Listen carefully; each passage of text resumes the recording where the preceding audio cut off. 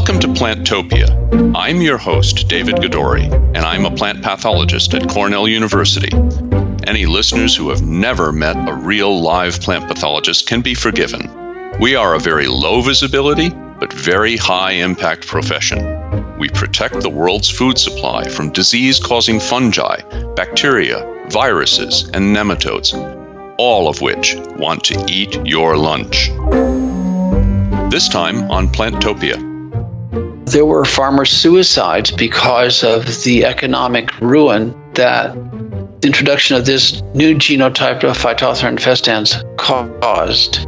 There has been a really intense human suffering as a result of it. If you thought that human misery due to plant diseases was only from our distant past, that our technology has placed us beyond the reach of plague and famine, then you have not kept up to date on a plant pathogen named Phytophthora infestans. It's the cause of the Irish potato famine, which actually killed at least 1 million people and caused 1.5 million to 2 million people to emigrate that country.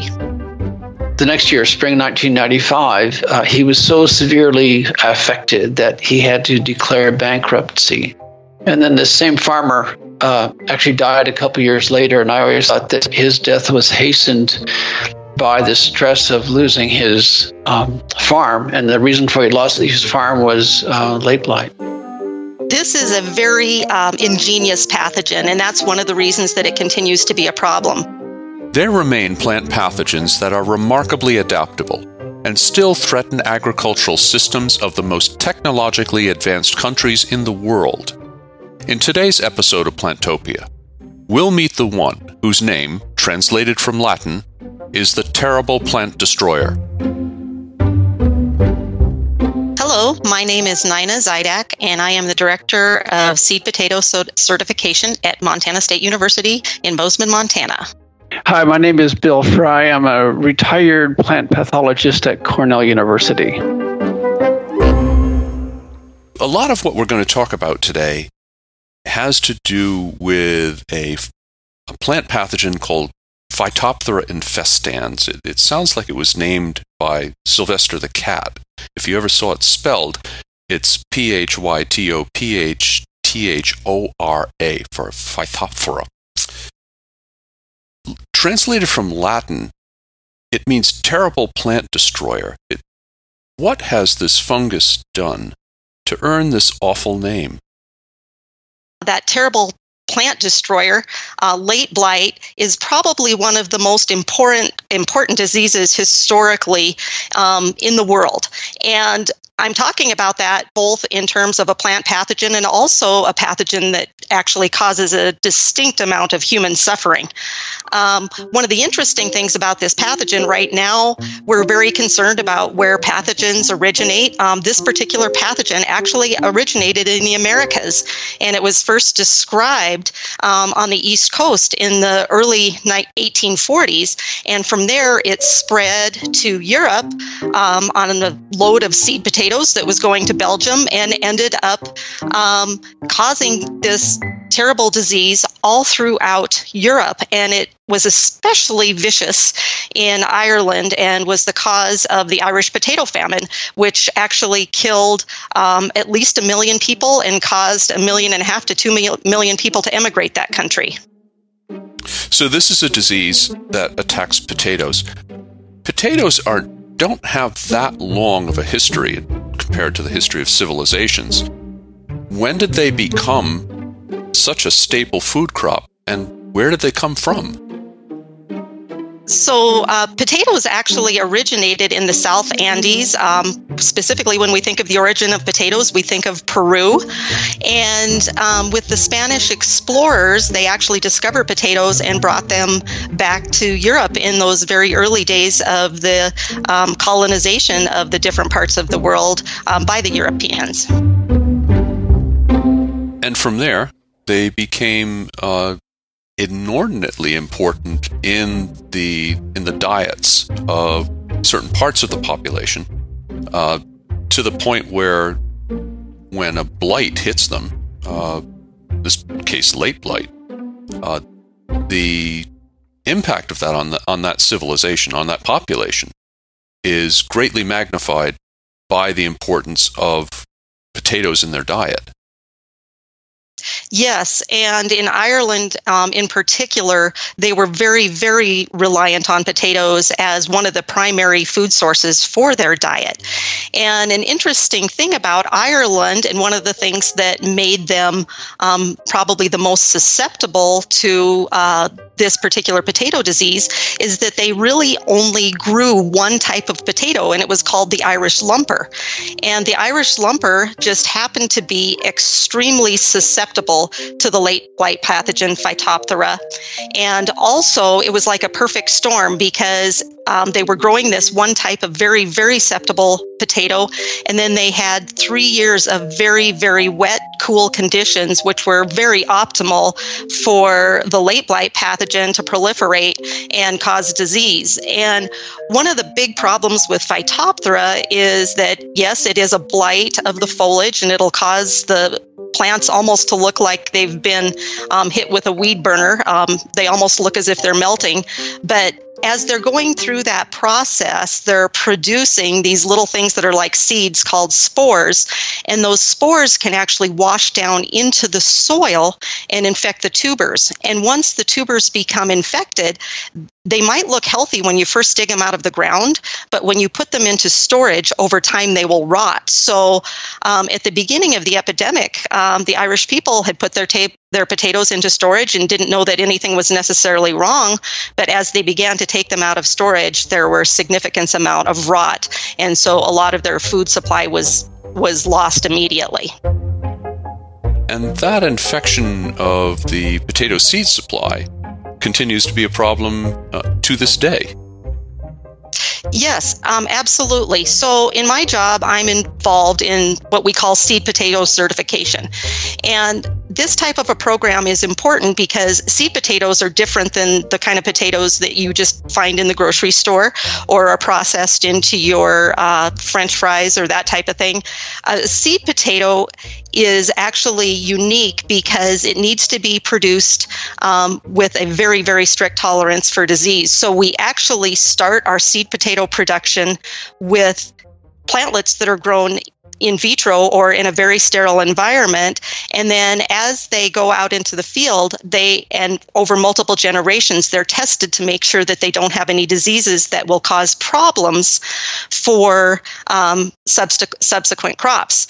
And late blight is one of the diseases that's a real problem because when the foliage is infected, if those spores go down to the potatoes, it will cause disease in that potato, which will ultimately be a seed for the next crop. So in a disease like late blight, if you have an infected tuber and you plant it into the field the next year, it will produce a plant with late blight. And then if you get the right type of conditions, cool, wet for late blight and get wind and splashing rain and that type of thing, then that will be the source of inoculum or the new source for the disease that could be spread to neighboring potato fields.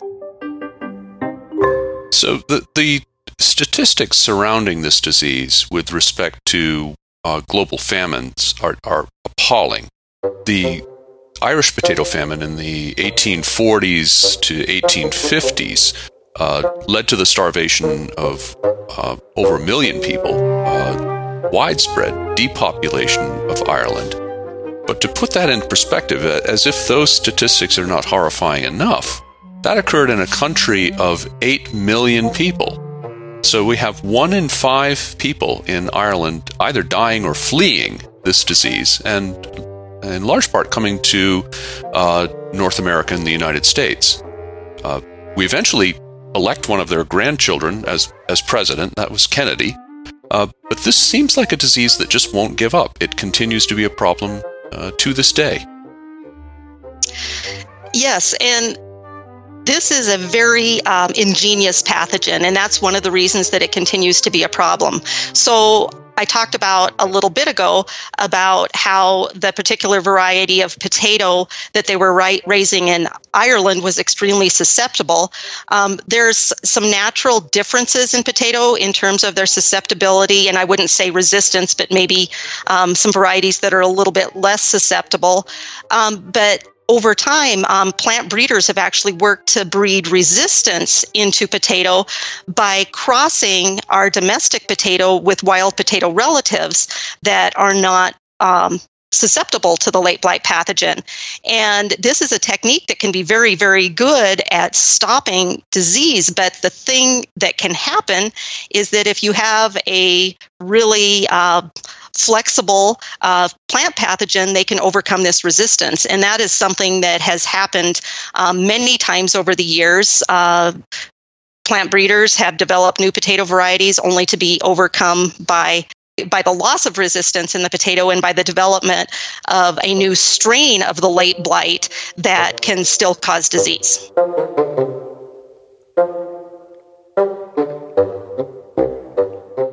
As a graduate student, I did a little bit of work on a late blight forecasting system. And with the potato growers I was working with, it seemed, from my perspective, that the disease was easy to control. It was easy to control because they sprayed more than once a week with a very broad spectrum compound. The favorite one was called Mancozeb, a broad spectrum fungicide. So the disease was controlled, but only through intensive fungicide use. How has that situation changed today? Because we know a lot about this fungus, we can actually use what we know about the biology and epidemiology of the fungus to forecast when and where you might get infections in the field. So Phytophthora is probably one of the most studied organisms in the world, starting from the 1940s when it was first discovered up through now. And a lot has been learned about what it takes for Phytophthora to actually infect a leaf.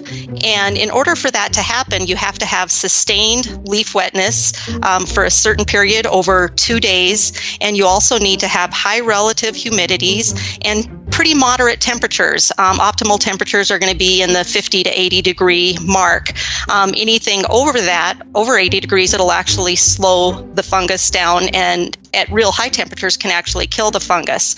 So by being able to place weather stations in the field that actually monitor temperature, relative humidity, leaf wetness, and rainfall events, we can actually predict whether or not an infection can take place. And one of the very important things to think about, too, is that you do need to have inoculum in order for the infection to take place. So one of the things that is also really important with disease forecasting is mapping where the fungus might occur at different times during the growing season. So there's actually a national effort out of Cornell University to map where late blight outbreaks happen, and then people in the field can actually use that information to know like what the risk is of having late blight in the area, and then using the information from the weather stations, determining if they really do need to put a preventative spray out to control the disease. How much has the movement of new strains into new geographic areas played into the present difficulties in controlling late blight? The development of new strains is probably one of the biggest factors that makes this disease so hard to control. In most cases, the fungus just spreads by spores, which we call like vegetative spores. They're not the result of any sexual recombination. So there's not a huge amount of genetic change that happens, but there are two different mating types of this fungus. So it's actually kind of like a male and a female. And if you have both of them present, you can get genetic recombination. And with that genetic recombination, you can get the development of even more aggressive strains. And this has become more problematic in North America. For many, many years, we just had one of the mating types of the fungus, but some the second mating type, which was originally just in Mexico, has moved farther north, and so this results in more infectious, more aggressive strains that are capable of hitting a wider variety of the different potato cultivars. Plantopia is brought to you by the American Phytopathological Society, or APS, to honor the United Nations celebration of 2020 as the International Year of Plant Health. Healthy plants can help us solve world hunger, stabilize the world's climate, protect our forests, and add beauty to our lives. Conviron is the world leader in controlled environment systems for plant science research. Conviron's Reach-In plant growth chambers, walk-in rooms, and Argus control systems provide precise, uniform, and repeatable control of temperature, light, humidity, CO2, and other environmental conditions. Applications include plant growth, entomology, tissue culture, germination, and other research where tight environmental controls are required. Learn more at conviron.com or contact us at info@conviron.com. Now, back to the show. Plant pathology is a fairly compact and almost under-the-radar profession. Not many people have actually met a real plant pathologist. But, so they might not be familiar with the concept that fungi actually have male and female strains, opposite mating types. Now, with Phytophthora, the opposite mating types have been known of for a long time, but one of the mating types was not found in the continental United States for many, many years. And then it was here. Why was it absent for so long, and then how did it get here? That's a really interesting question, and there's a lot to answering that. You're right, there are two mating types of Phytophthora infestans. The A1 mating type is the type that was distributed first in the United States and then in Europe and then into the rest of the world in the mid-19th century. So actually until not too long ago, there was only the A1 mating type distributed throughout the world, and scientists wondered if there actually was a different mating type. And then in the early 1950s, a remarkable discovery was made by John Niederhauser and a group of Mexican scientists, also Manon Gallegly at West Virginia University. And they discovered the A2 mating type in the highlands of central Mexico. There were both A1 and A2 mating types in the population of central Mexico. And so this was just a huge story because it meant that there actually was a living example, or there were living examples of A2 mating types of Phytophthora infestans. They were in central Mexico. Now, the highlands of central Mexico are not potato producing areas, and they weren't in the 1950s. And because they were not producing potatoes, and because the sporangia of Phytophthora infestans do not survive for terribly long periods of time, there was no ready vehicle to get the A2 mating type out of the highlands of central Mexico into any place else in the world. So it resided there, and we think it's been there for eons. Central Mexico is the logical center of origin of Phytophthora infestans. And it has a very diverse population. It's a very different population than any other population of Phytophthora infestans from any place else in the world. But so in the highlands of central Mexico, both mating types existed.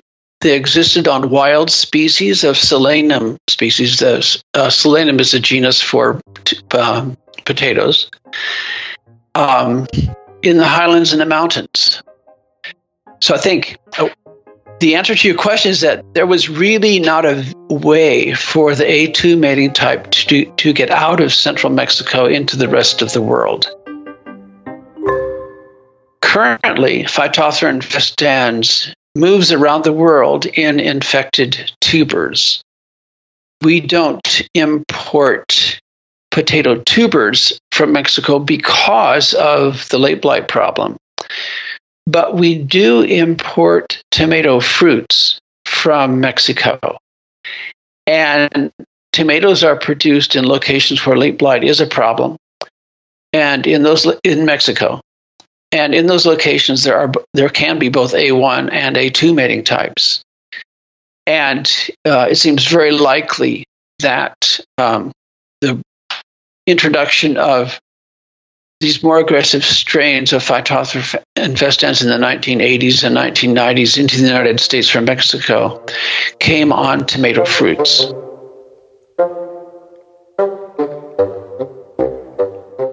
Have there been instances where tomatoes have actually served as the sources of inoculum for late blight epidemics on potato in a more general sense?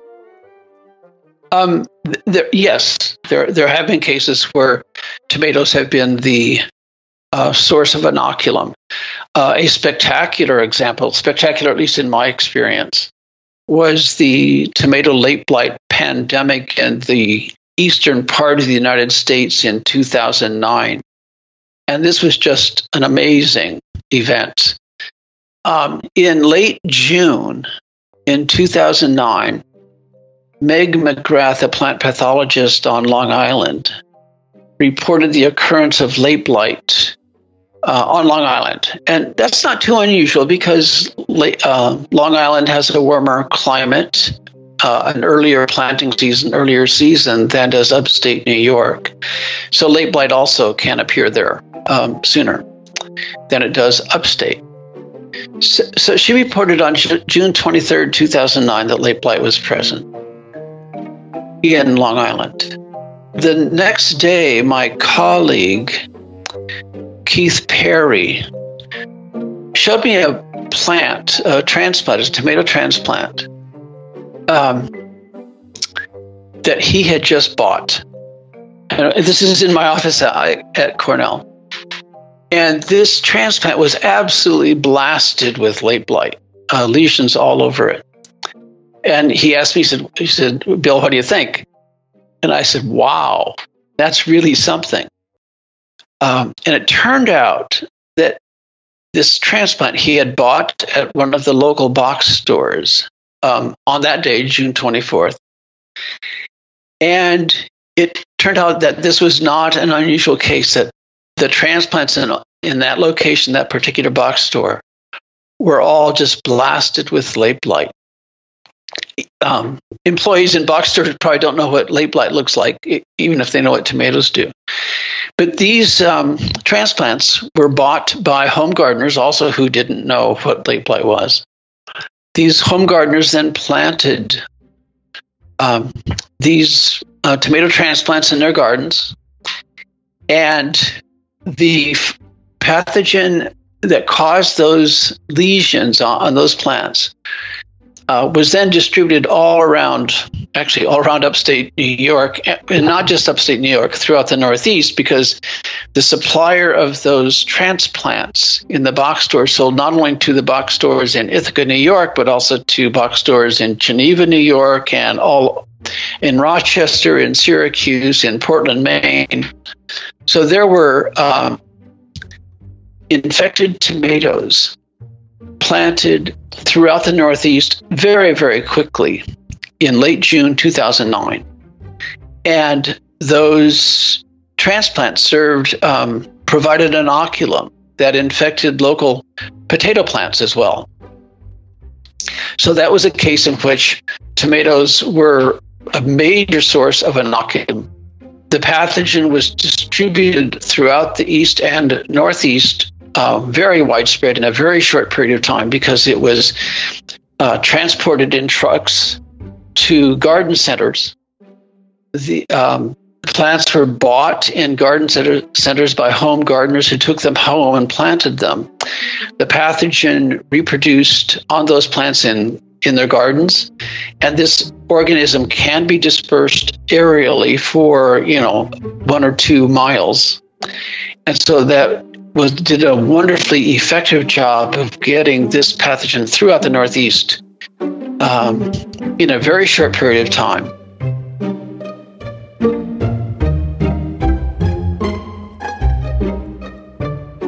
Late blight seems to be a disease that just won't give up. It just keeps coming back at us. Where do you see us with respect to controlling this disease, say, 5 to 10 years down the road? What are the breakthroughs that we hope are going to change the situation? Historically, one of the best methods to combat late blight has been the development of resistant varieties. But as I mentioned before, this can be very problematic because this pathogen is so ingenious. It will actually change over time and break down the genetic resistance of the variety. So plant breeders are continually having to look for new sources of genes in wild plants and introducing them into potato. And in many situations, they just aren't that durable. But with the advent of genetic engineering and new molecular methods, we can develop varieties that have more stable genetic resistance and ultimately could really help control the late blight situation.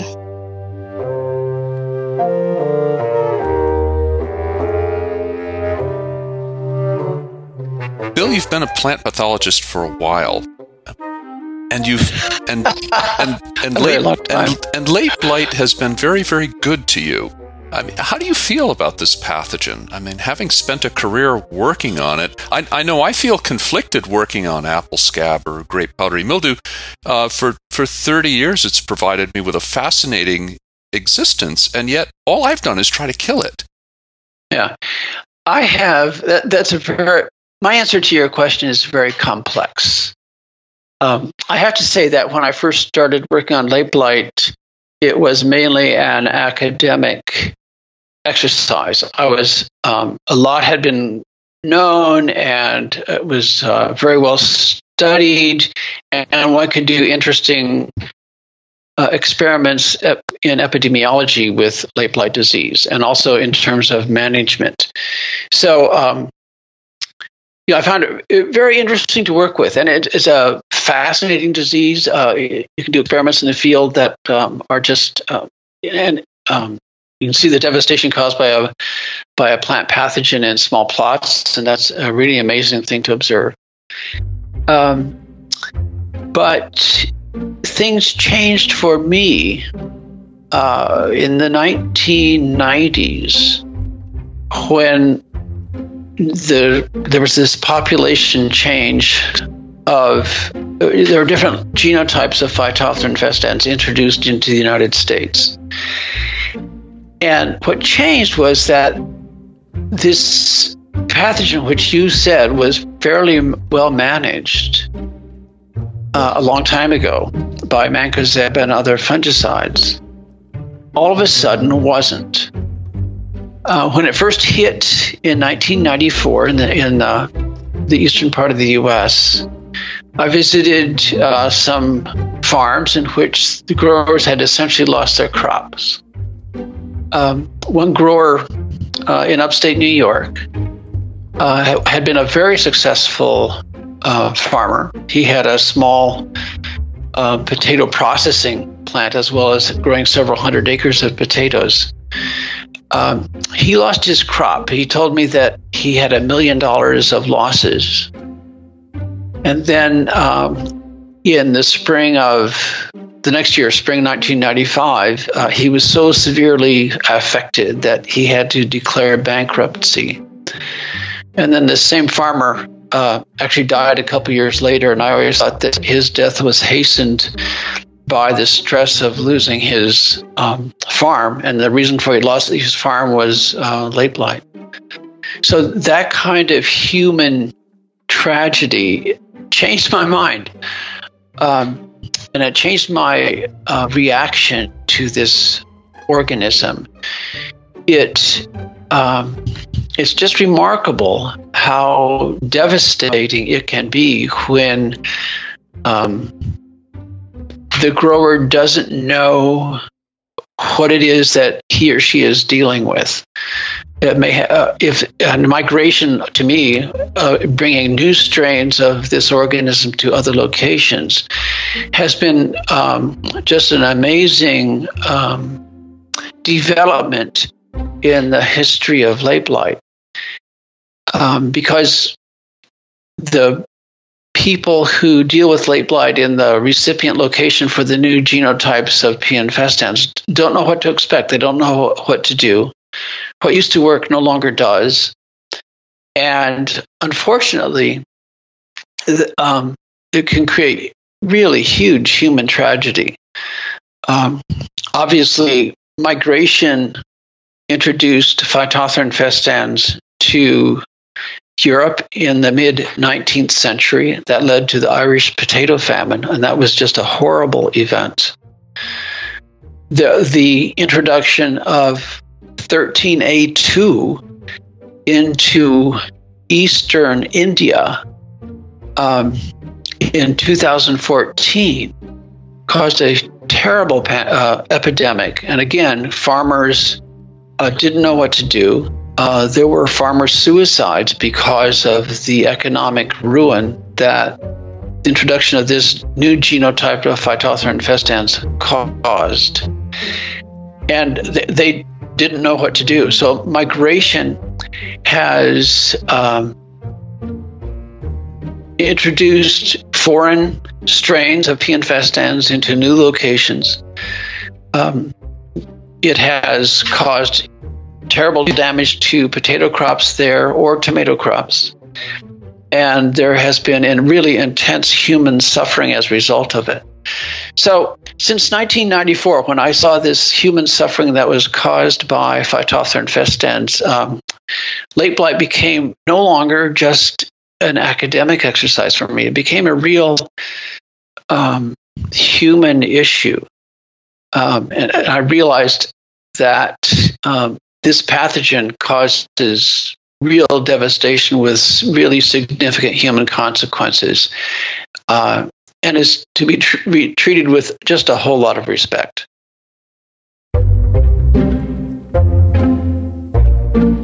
For more information about the International Year of Plant Health, visit us at plantopiapodcast.org. Thanks for listening. Our show is produced by John Bryce. Thanks also to Mark Gleason, Jim Bradeen, Laura Isles, and Roshni Karati. I'm your host, David Gadori, and you've been listening to Plantopia.